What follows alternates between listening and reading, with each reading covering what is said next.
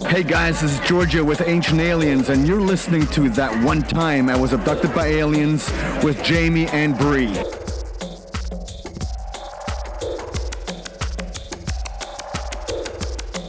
You're listening to That One Time I Was Abducted by Aliens. I'm Jamie. I'm Bree, and we're two sides of the coin. Join me, George Norrie, in Indian Wells, California, May 29th to June 1st for the Contact in the Desert UFO Conference, an epic weekend of exploration into UFOs, ancient civilizations, crop circles, and so much more. Over 150 lectures, panels, workshops, and events with leading experts: Paul Hellyer, Linda Moulton Howe, Nick Pope, Emery Smith, Stephen Greer, Russell Targ, Doc Wallach, Leslie Kane, and more. Get your tickets at contactinthedesert.com. It's time to make contact. Contactinthedesert.com. All right. New York, New York. The lights are so shiny. I thought you were going to go Alicia Keys with that. No. New York. I'm not and then trying to you're get- like, New York. I'm not trying to get Wait. copyrighted. Isn't that the song? It was like, New York, New York. Something I like think that. the very beginning of Party Monster. Yeah. That's the song, isn't it? Oh, that's such a fucking good movie. York, God. New York. Hey, that took place in New York. It did. There you go. Well, now you know what we're going to talk about this episode. If you guys can't tell, we're talking about New York.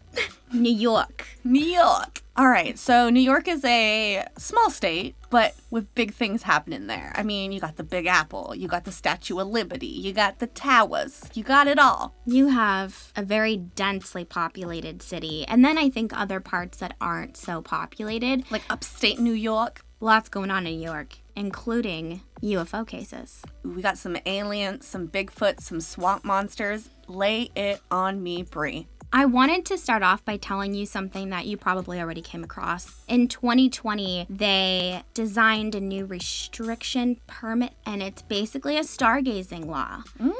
Because the city is so dense, obviously there's a lot of light pollution. So people are traveling to other places to see the stars better. A lot of those places are national parks.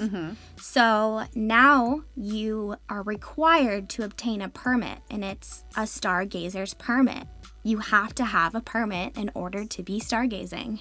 Interesting. Yeah, it's $35 if you're a resident, but if you're not, it's $60. And the permit is only good for 1 year, and there are about 6 different parks that you are allowed to stargaze in with this permit. Okay, so normally national parks close at sundown. So you're telling me that this permit is special to get into the parks after dark. Ooh, All that's parks. a really good question. Yeah. I don't know. Because I was like, what are you paying for if you're just going to the park? Aren't you paying to be there? But it makes sense to me that you'd be paying more because they would have to have staff there at night in order to Right. house all of these people. Well, you'll have to find out more by going to parks.ny.gov. Perfect. What a great plug for the New York Parks Department. There you go. Hey. This episode's been sponsored by New York Parks Department. Well, it started a little bit of uproar by people thinking the sky is some place that you can stop anywhere you want and look at. But now it's more like you're required to have a permit if you're planning on doing so. But to me, it only sounds like if you're going to a national park and doing it. I can't imagine you sitting out on your balcony looking up in the sky like some True police that. officer is going to be like, whoa, sir, you can't look sky up. police? Where's your permit? They're like, excuse me, I work with the Space Force, and you are not to be looking in that direction. A little for this drone long. kind of goes around from building to building. Are you staring at the sky, sir? That is not owned by you. That's owned by Tesla. Well, I mean, it could be. Because another article I came across was by the New York Post, and apparently in the year of 2019, there was a 52% increase in reported UFO sightings for the state of New York. Wow. So I wonder what is going on here. I haven't the slightest clue, but I have a feeling that the answer might be, what's it called? Aliens. Thought you were going to say space dust. No. In the article, they took just kind of some one-person sentence out of, one of the reports that I found was really interesting. And it was someone that had stopped at a stoplight and looked up and saw a shiny silver object in the sky, transfixed in the sky. And so just think maybe your typical flying saucer. But then it spewed out a bright green orb. like that came out from the craft. Oh. That I thought was really interesting. Sounds like a little mothership dropping off some little babies, like pew, pew, pew, pew. It's just interesting to think of those two crafts being interconnected, though, because I think of a flying saucer as being very, almost like an old school craft. It's very tangible, it's very nuts and bolty, like someone had to manufacture this craft. And then I think of an orb as being a light ship. Yeah, and more spiritual, and I get what you're saying. It's a very... Yeah. But to me, I've always thought of them in the same, personally. Because the way I think about it is, okay, think about just here on Earth. We have all these different types of countries and people. We all have different types of vehicles that we drive, all these different companies that make them. So why would we think that all UFOs look the same, you know? I can understand that in the sense of like a cigar shaped to a flying saucer to a flying triangle. Again, you're talking about like a physical type of craft that's made out of some like metal-y type of shiny shit, not something where we don't even know what kind of material, if it is a material or if it's just an organic being itself. Well, that's just like when we're talking about gas cars and electric cars, you're talking about the same thing. They're two different propulsion methods. So who's to say that it's not just different kinds of aliens who come from different types of physics? And there's stuff that's just above our head. Or maybe the flying saucers are housing the green orbs because the green orbs are the aliens, but they can also just pop up and fly around by themselves. I mean, that's rather possible. Our idea of what we think aliens are is so drastically different than what like the textbook little green man with like eyeballs is. I see aliens like when you watch like Men in Black and they have like all these different crazy kinds, like goopity goppity ones and like 3 heads, reptiles and yeah, like all sorts of weird things. So I don't know why we're always stuck on the same exact idea of what an alien is. I gotcha. I don't know what an alien is, but yeah, an aliens, I don't know. And the options for how they are housed, I guess, is absolutely limitless. I just thought it was interesting. I agree. Also, something I thought that you would love to know, one of your favorite places that you would love to go to, your favorite without you even being there. The Hayden Planetarium? Yes. So there's... Because Baby Daddy is there, Neil deGrasse Tyson. The New York City ghost doctors, they do these paranormal investigations and ghost walk tours and stuff like that. They're having these events there, and it's basically a UFO research type of tour that you can go. And it's a 2-hour tour, and it is as if they will take you through maybe a few different UFO investigations, probably offer reasoning behind it, like the actual reason or, you know, stuff that makes more sense, but then also point out the unknowns. And then also go through a couple tools and equipment that is used to do UFO investigating. Well, did you also know that they have a UFO festival there? Yes. The Pine Bush UFO Festival, which one of our very early listeners and friends, Blue Alien Mystic. Yes, I remember many moons ago he invited us to go. And it just looks like a very wholesome UFO festival. They have a parade, a UFO parade. A place where you can dress up like an alien and just strut the streets. Many people there believe that Pine Bush is a hotbed for UFOs. They call it the UFO capital of the East Coast. Yes, they do. Which is interesting. I personally haven't heard of too many cases in Pine Bush. Me either. It seems like it's not like a lot of big cases. It's just a lot of personal experiences, which, you know, can go either way for me. We all love a big case that's like well documented, but then also at the same time, what have we always said? The best evidence is your personal experience with something.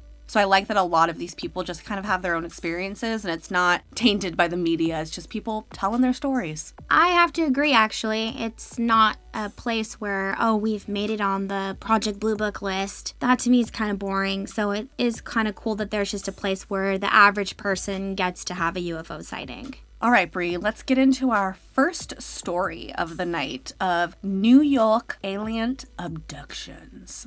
Alien.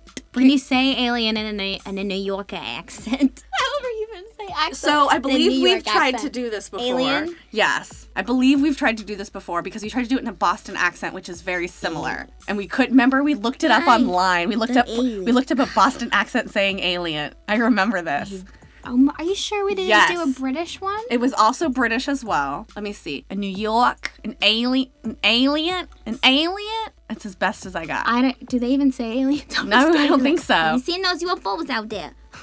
That was not New York to me. I don't know what that was. Nobody knows.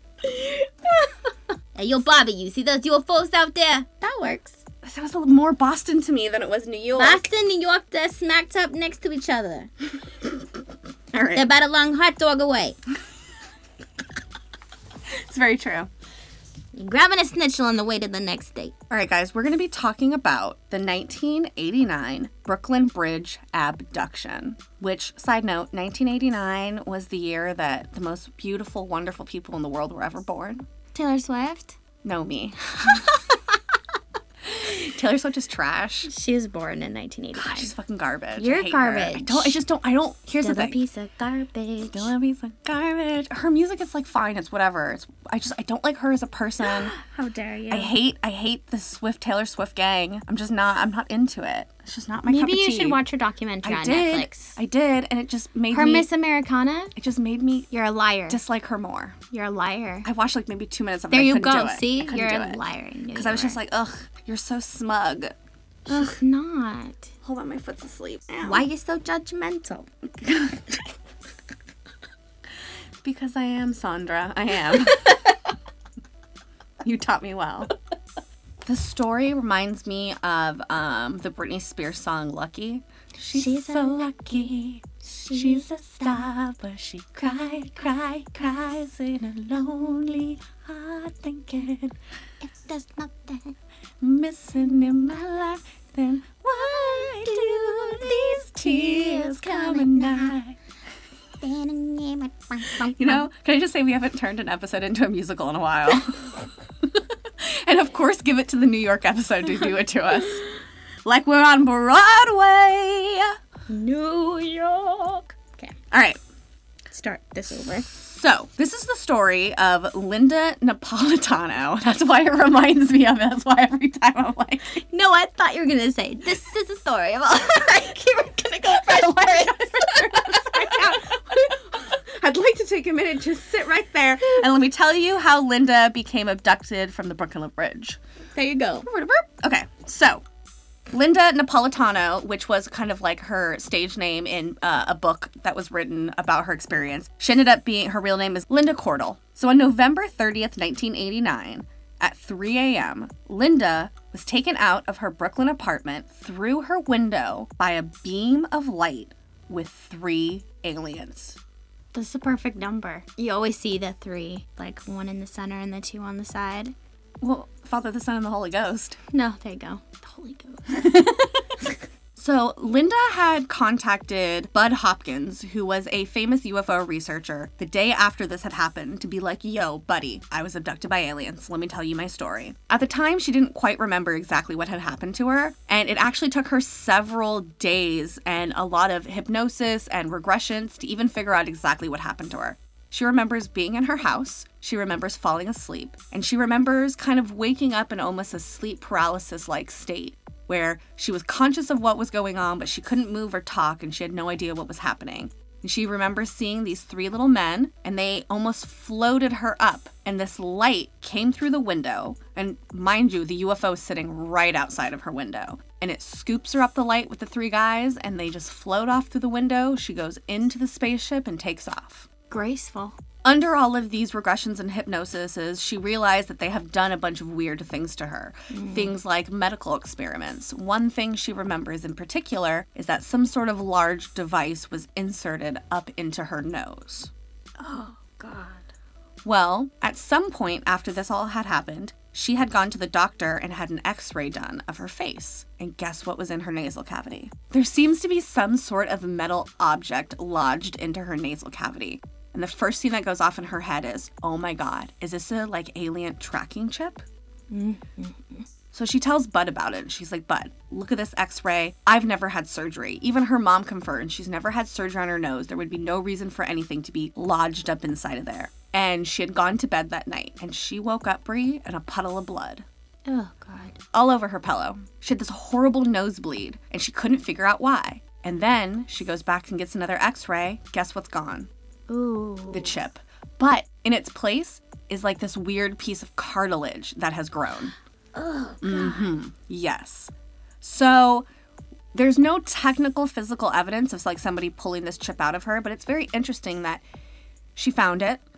She acknowledged it, told people about it, And then it seems like the aliens came back and removed it. Oh shit, they're catching on to us. They take it out. They probably cauterized it, which caused the cartilage to then like overgrow, try to seal the deal. Mm-hmm. Oh gosh. Yes. And there was a lot of other weird instances that happened here to her. Now, Bud during this time is gathering all this information, talking with her, going with her to these regressions and hypnosis things, and really trying to piece together this story. You know, a few witnesses here and there are coming out saying, oh, you know, I saw what happened. I witnessed her coming out of the window. But the two most prominent and important witnesses here, well, at the time when they told Bud who they said that they were police officers, but it later came to find out that they were some sort of Secret Service / FBI / CIA agent, some sort of 3-letter government agency. Scandalous. So these two men approach Hopkins saying that they had witnessed a UFO abduction a few years back and they really needed to talk to him about it. Ever since they've seen it, their lives have been kind of like riddled with like questions and nightmares, and they were just freaked out about the whole thing. Seems like they were having a hard time getting on with their life after witnessing what happened. So the two men, Richard and Dan, sat Bud down and basically told him exactly the same thing that Linda had told him a few years prior. And it was interesting because as far as Bud was concerned, he had never talked to anyone really outside of the group about Linda's story. So it was interesting that these two people were coming up to him being like, hey, I saw this thing, let me tell you about it. And Bud started to connect all these dots and realize that they had witnessed Linda's abduction. At the time, they had lied to him about what they were doing. They said that they were on like a stakeout, blah, blah, blah, blah, blah. But it ended up what happening was that they were driving a limo over the Brooklyn Bridge. And at the time, they were being kind of Secret Service bodyguards for an incredibly important individual. And his name didn't come out till many, many years later. But it was Javier Perez de Celular. He was the Secretary General of the United Nations. Now, there's a lot of controversy involved when it comes to these two guys and whether or not they were actually part of, the FBI, CIA, whatever agency, or if this was all some sort of a hoax. But these two characters really don't disappear for a long time. And at one point, Linda even claims that she was abducted by both of them because they were so distraught and so obsessed with the case that they just needed answers. Oh, shit. She was outside of her apartment building when she was approached by a car with the two guys. She refused to get in and they forced her in the car, telling her that this was official business and it had involved national security. And they drove around, she says, for 3.5 hours where she was questioned repeatedly about what happened that night, whether she worked for the government or not, and whether aliens were real. It definitely seemed like whatever these two guys saw, blew their fucking mind. Now, the guy they were driving around, the Secretary General of the United Nations, this is also where it gets a little bit fishy. It's said that him and Bud had a meeting about this whole thing because Bud really wanted to get him on record saying what happened because obviously he was there too. But he would never go on official record saying anything about it. But Bud said privately that he basically agreed to everything, that, yep, that's exactly what happened. Yep, I was there. So we're kind of torn on this evidence of whether or not to believe what Bud said, if that, meeting even ever happened. Or is this some sort of government disinformation going on? That's another side to this kind of conspiracy / hoax kind of story. Is this all a hoax that's something made up? Or is this an instance of the government coming in and making everything seem crazy? Because if you make it seem crazy, no one will believe it. That's the first thing I thought of at first. Bud released this book out in about 1992 in December about this entire scenario, including the two, agents who had witnessed it. And even more witnesses came out after that point. All in all, there was about 23 witnesses who had physically watched her from her window get taken out and floated out by this giant UFO with these aliens.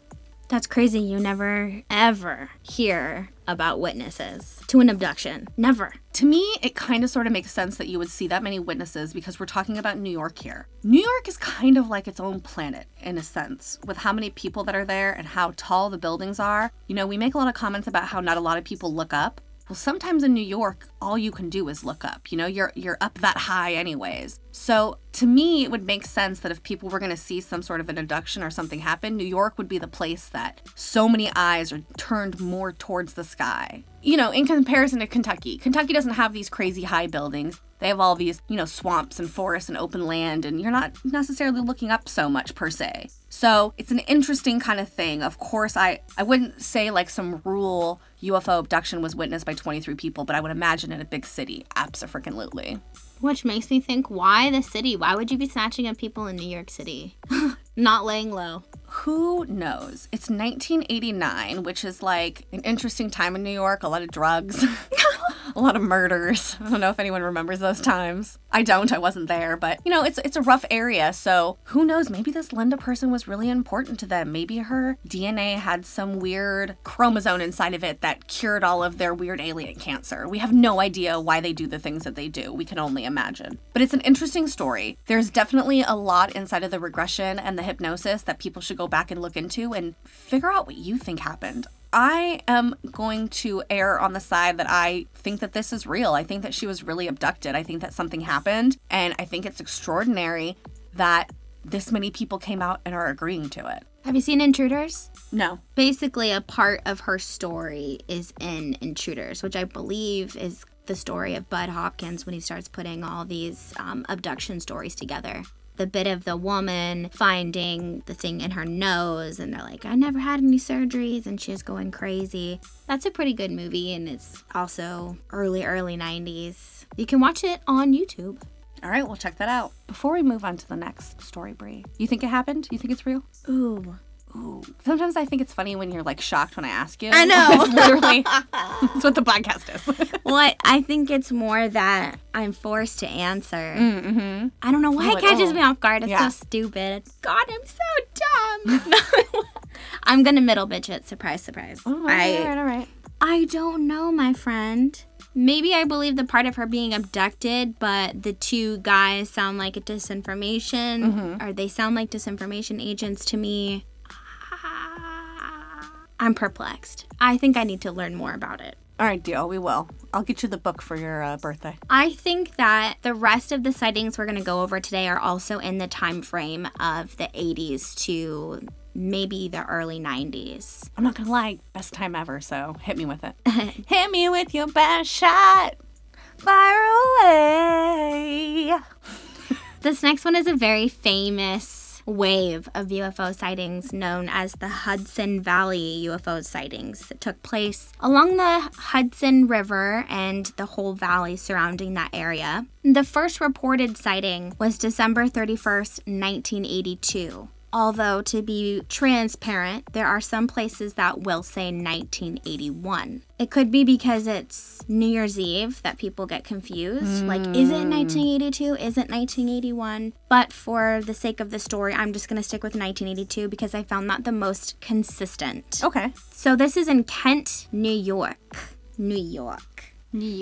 An off-duty police officer observed a group of white, red, and green lights outside of his house. And he first thought it was a plane until it came much closer. It slowly glides over its head, and the thing is massive, which is when he realized this was a UFO. And he immediately reported it and said there were about 15 of those red, white, and green lights on the craft. A crap ton of lights on this giant craft. So this is a small fleet. It's one object. Oh. As it glides over, he realizes that it's in the shape of a boomerang. Oh. So it's not like a bunch of crafts in the formation. This is one big giant craft with like lots of lights. Interesting. Yes. He can see that they're connected as they go over. There was a second witness that night, Edwin Hansen, who was driving on Interstate 84, and he had pulled over because there were a line of other cars that had also pulled over. And when he got out and joined them, he realized it was because everyone had pulled over to watch that same type of craft, this huge boomerang, glide over the interstate. Edwin Hansen, when he had saw the craft, there was a voice in his head that told him not to be afraid. Sounds like these aliens are very telepathic. It was quite a situation for the town that night. And then about 2 months later, February 26th, Monique O'Driscoll pulled over to see the object with her daughter. So she's on the road also and sees over a frozen lake this giant boomerang craft. And she describes it the exact same way as the other witnesses did. But what was very strange about this sighting of hers, As the craft started to leave the spot, she thought, oh no, come back. It was something that she wanted to watch. And the second that she had those thoughts of wanting it to return, the craft came back to where it was. And it started to get closer to her. And as she realized what was happening, she freaks out and then it leaves. Well, of course, she's like, oh, wait, come back. And then she's like, oh, shit, wait, never mind. JK, please leave. So this is a very strange mind reading situation, maybe a little bit of... I don't say strange. I say very typical. What do they say to all of us when we're out in these big groups looking for UFOs? You put your intentions out there because the aliens can telepathically, like, listen to your shit. So it just sounds like typical, yeah, call me and I shall come.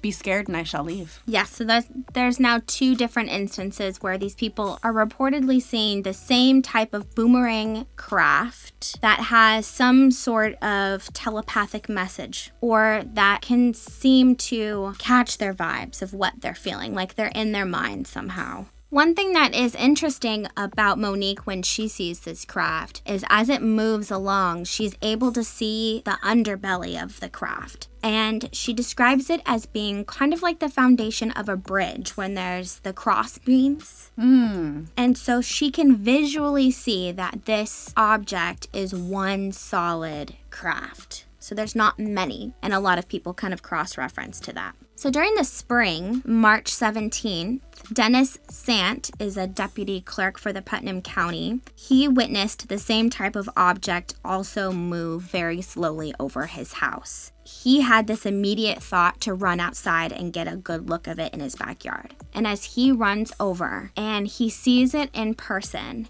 he gets a flood of thoughts that are 100% fear-based. He gets almost like visions, pictures in his mind. He sees the craft landing. He sees an actual alien entity landing and coming to meet him. He gets flashes of being abducted by these aliens.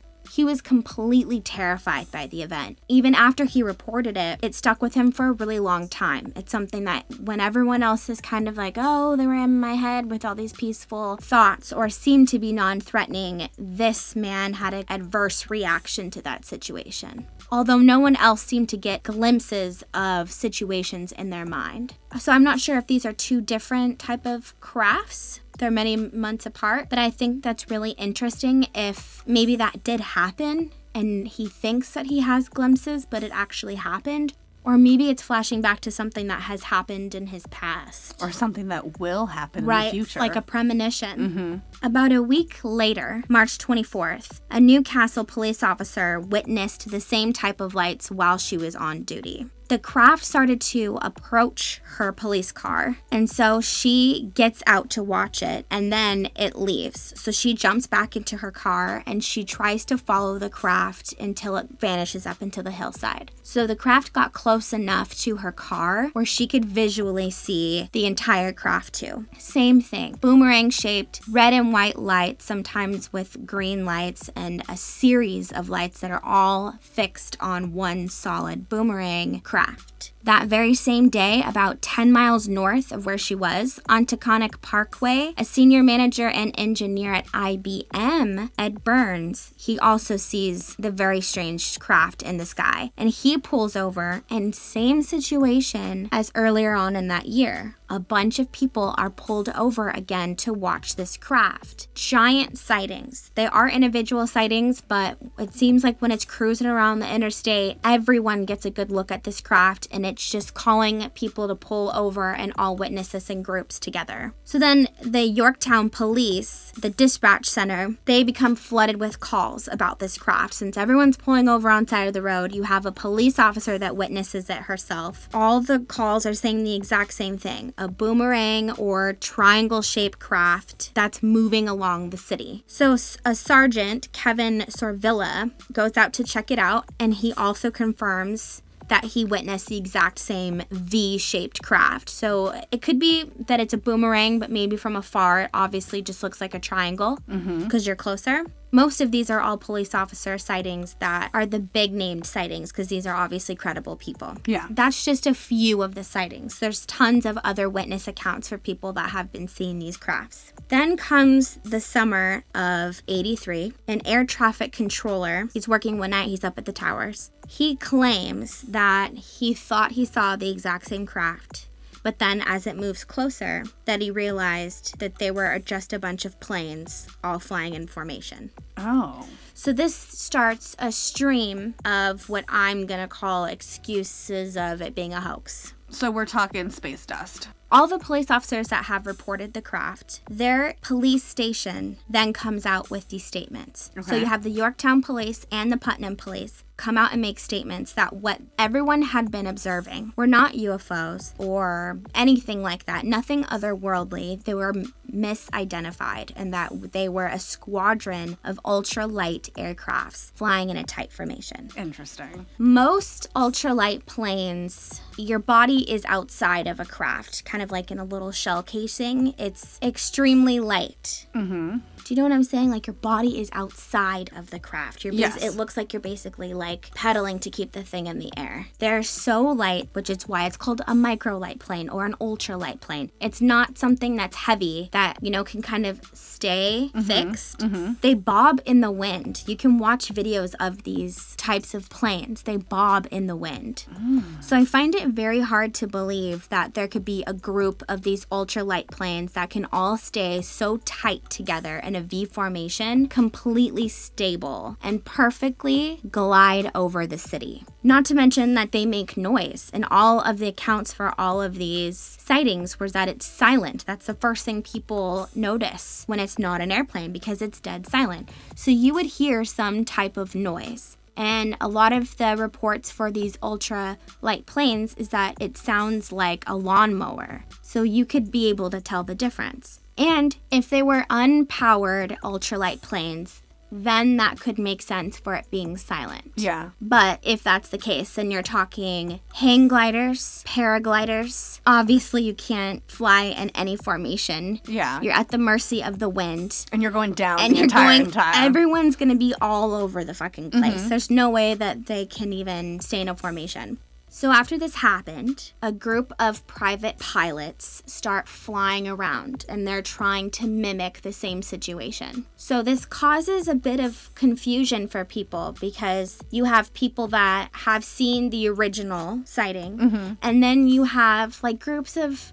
airplanes and groups of helicopters all flying around, all kind of trying to mimic this V formation. I think to show people like, obviously it's us, or, whatever the case. Almost like they're trying to mimic the sighting. To try to kind of disprove it. Like, hey, look, it was just us guys. Like, see, look, we do it all the time now. Mm-hmm. So I looked this up online to learn a little bit more about the ultralight planes and the microlight planes. And it is an FAA requirement that you can only fly these types of aircraft during daylight hours. It's absolutely forbidden to do these night flights, because they are so light, because you don't have a lot of control over these. So again, I find it really hard to think that a group of these people were able to be out in the sky flying these formations. Not only that, but these incredibly expensive, hard to get crafts. And there's just, 80 of them or something hanging out at once. Not to mention all the people that have reported the sighting, they all said, yeah, I've seen both of these now. I've seen the original and I've seen these recreations, and they're not even comparable. Next year, March 25th, 1984, a second wave of these sightings began. And this time, the reported crafts were not these boomerang shapes. They were quite different. The crafts that were being reported were in the shape of an X, shapes of crosses, and also circular shaped crafts, which actually is on film. You can watch a lot of these recorded sightings online now. So you have this giant gap of the first wave and then the second wave. And at least with the second wave, there's more proof because you have all of the video footage. But all of these sightings really caught the attention of none other than J. Allen Hynek and Philip Imbrogno. They kind of pair up together and they open two hotlines. Basically a UFO hotline. Wait, like our hotline? Just like our hotline. What's that number? 408-320-8481. During these years of all of these sightings, they estimated more than 5,000 reports that they got through these 2 different UFO hotlines that they had. They dove deep into investigations. They wrote a book about it. The book was released after J. Allen Hynek died, unfortunately, but many people can go out and read about it now. What's interesting is there have also been other researchers that suggest that there have been documented sightings dating back to the early 1900s. Oh, I would imagine. I mean, that's one of the most the longest populated areas in the world. When you read more about the sighting, it's kind of like it trickles down into 89, 90, and that's kind of where the giant waves end, but here and there you do get a small surge of sightings. So there were even some sightings that were reported in 2018 and 2019. So for whatever reason, maybe because this is along a body of water, Like the Nile?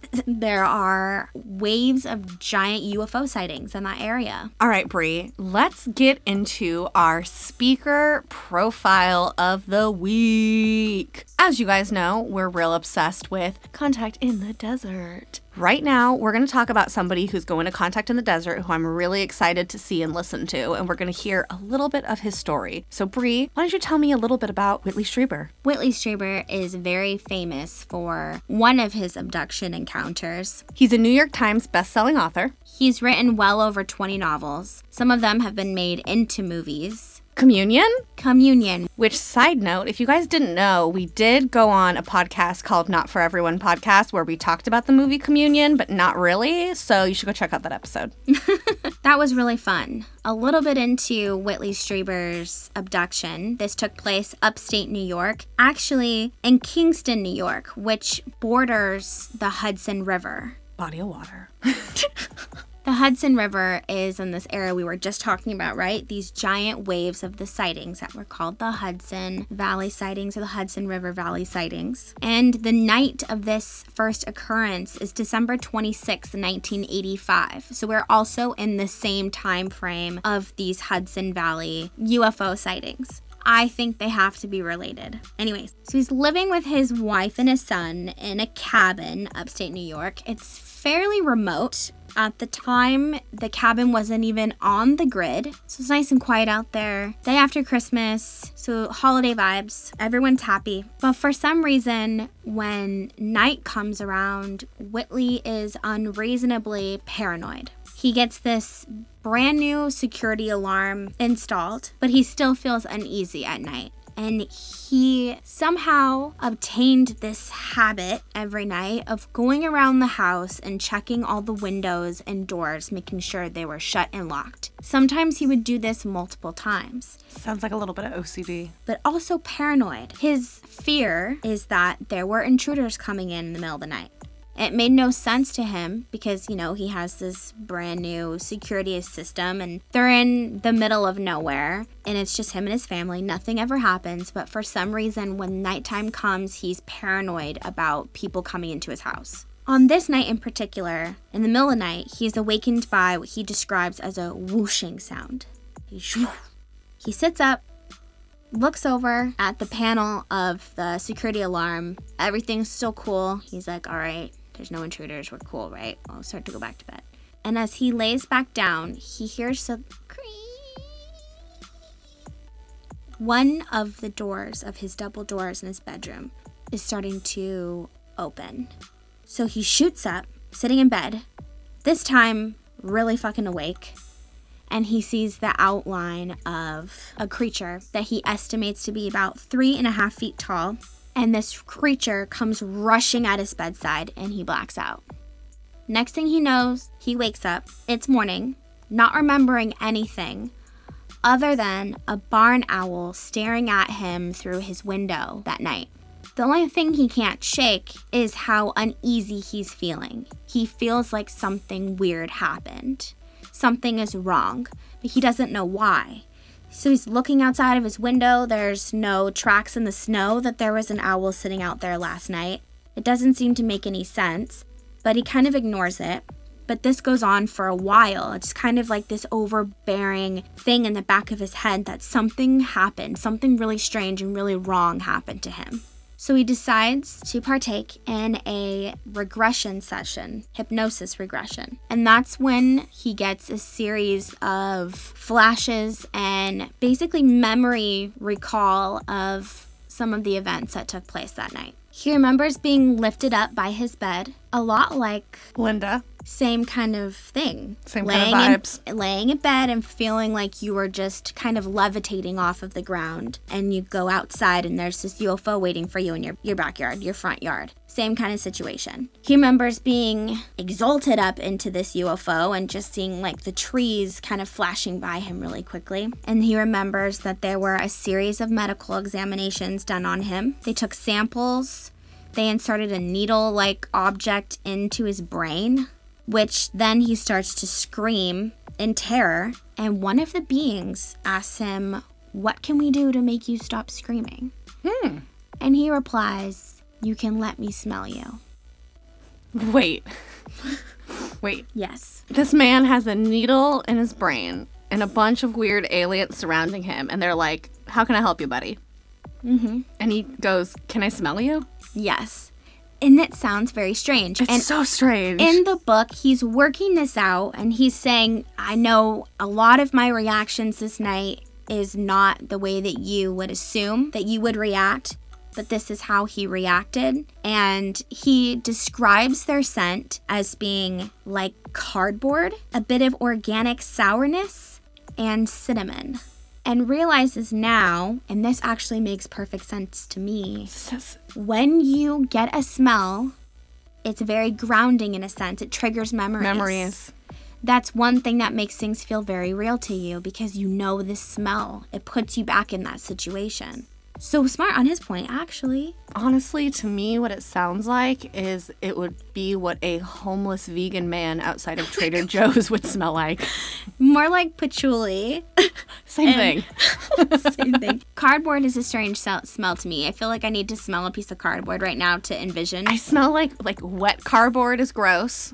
I can't even think of what that is. I don't really think I smell like dry cardboard. I get the cinnamon and I get the sour. The sour makes sense to me because it's like that pheromone. Like, you ever walk into somebody's house who you've never been in before and it smells like not bad, but like not, like it just smells weird. But it's like that's just their body, like what they smell like. So their home smells like that. Well, it's true. That happens when you go to people's houses. Watch, leave your house for a while, and then when you walk back in, tell me what it actually smells like, because your body will forget. Yeah. I think I can actually... You know what I'm saying? No, I think I know what you're saying. Yeah. And they make those like perfumes some places now that's like abduction perfume. I wonder if it smells like that. We should look out for that when we're at Contact. Well, you know Maybe what? even at UFO Con. You know what?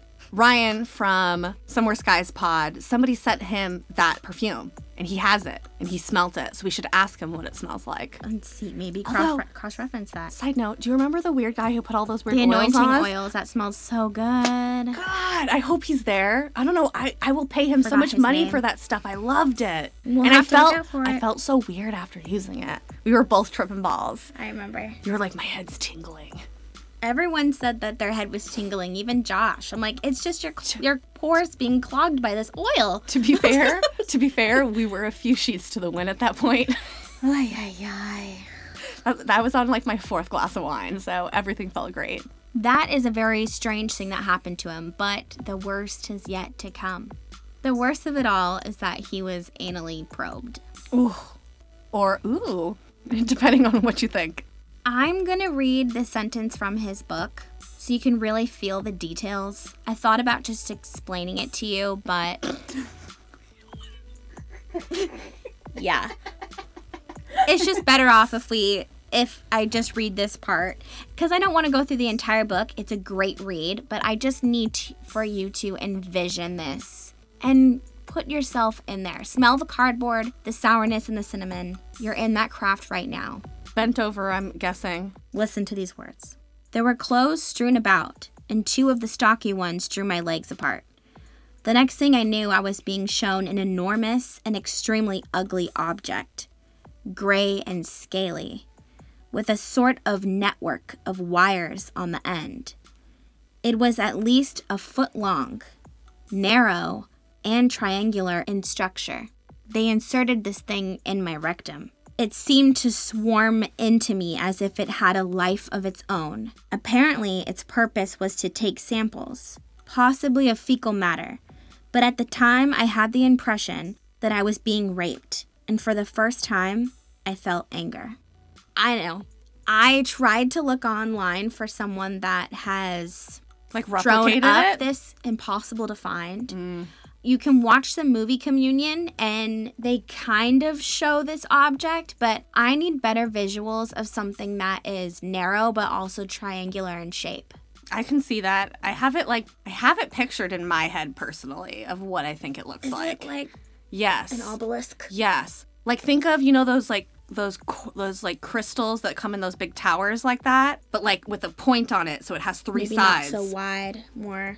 And it has three sides. And then, okay, so think of like a cross. This is going to sound crazy. Think of a cross between like a three-sided crystal like that, like the wands, you know what I'm talking about, and like a dildo. Because it could still be narrow, but three-sided. Crazy. It's really horrible. I've read this to a few people, and it's actually funny. I think the first time I read it out loud to Josh, and he was like, "What the fuck are you reading?" And I'm like, "It's an abduction story. This happens to people." And you can say that people make these things up, but why in the world would you have that much detail or even want to say that you were rectally probed? Because it becomes the pit of a joke. Yeah, I was going to say, You are the ass end of a joke. It seems so humiliating to tell people that you were like anally raped. So why would you purposely make up a story to tell people that? It's a very intense, they're very intense details when you read his book. He's really good at putting words together in a way where you feel like you're there. You can sense the complexity in his mind, just trying to figure out what is going on here. He recounts 4 different beings that he encountered just that night alone. There were robot-like ones, like droned types of figures. A larger group of stocky ones that wore overalls that were either dark gray or blue-skinned with pug noses. So squishy, smashed-in noses. 5-foot-tall, more slender ones that were sort of delicate with big, black, slanted eyes, and smaller ones that he refers to as huddled figures, and they had little button-like noses. The cover of his book, the OG cover, so not the newer editions, but the older ones, had the face of your typical gray alien, although the color of the skin is not gray. It is this kind of palish, yellowy color. It spiked a lot of memories for people. It really was a wave of people that then were freaking out about being abducted by aliens. One, because the cover was so almost petrifying. It was like it stabs your heart when you looked at it for the first time. Like the eyes could see straight through you. And I think that happened for people that have possibly encountered beings like this in their own personal lives. I've said this on the podcast probably years ago now. I somehow mentioned this, the cover of the book before, and I was saying how it scared the crap out of me for the longest time. For the longest time, just seeing it come across would just freaked me out. And now I look at it, I'm not scared of anything anymore. But one thing that is really interesting is that the face of this book, he describes it as being a female, and it's the same female that asks him, "What can we do to make you stop screaming?" And he says, "You can let me smell you." This being has a really big impact on him. He calls her like a mastery of all things and kind of this like transcended one. It's interesting to look at something like that where it just looks like a typical gray. You don't really see any type of gender with those, but he picked up a really strong feminine energy.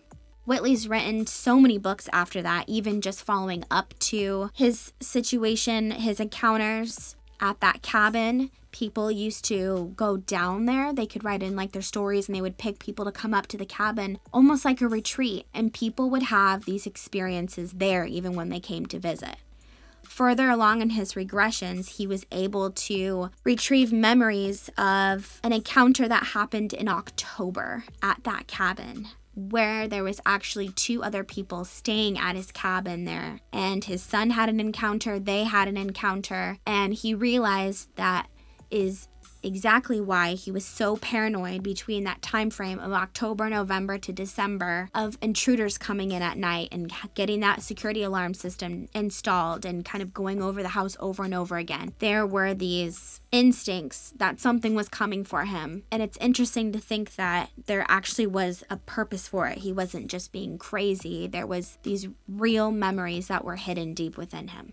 He doesn't own the cabin anymore. He sold it, but he had a second cabin and things would happen there too. So it's interesting to think if it really was just that cabin, or maybe there's something about him because of his experiences and because he's been around other people that just calls them in. People have been able to have other experiences with him. Well, I definitely think that's something that we can ask him about when we get there. So if you guys have any questions for Whitley, email them to us, DM them, send them away, because we're going to start to compile all of these questions that we're going to be asking a lot of these speakers who are there. This might be too much, and he might roll his eyes like, come on, I've moved way past this, but I wonder if I could ask him to sketch the device. You're just stuck on it and you need to know. I need to know. I need the visuals. That's fine. All right, Brie, that does it for this episode, but let's take care of business here. And the first thing we're going to do is jump into our shout outs. Brandy, Destiny, Vanessa, Daniel-san, Dylan, Anthony, J+, Matt, Bobby, Rod, Simon, Spacey D, AP, Jan, Reese, Melissa, and Shay. Welcome to our two newest members, Donna and Jessica from Moonplay Cosmetics. Woo! Welcome to the club, guys. Thank you so much for your support.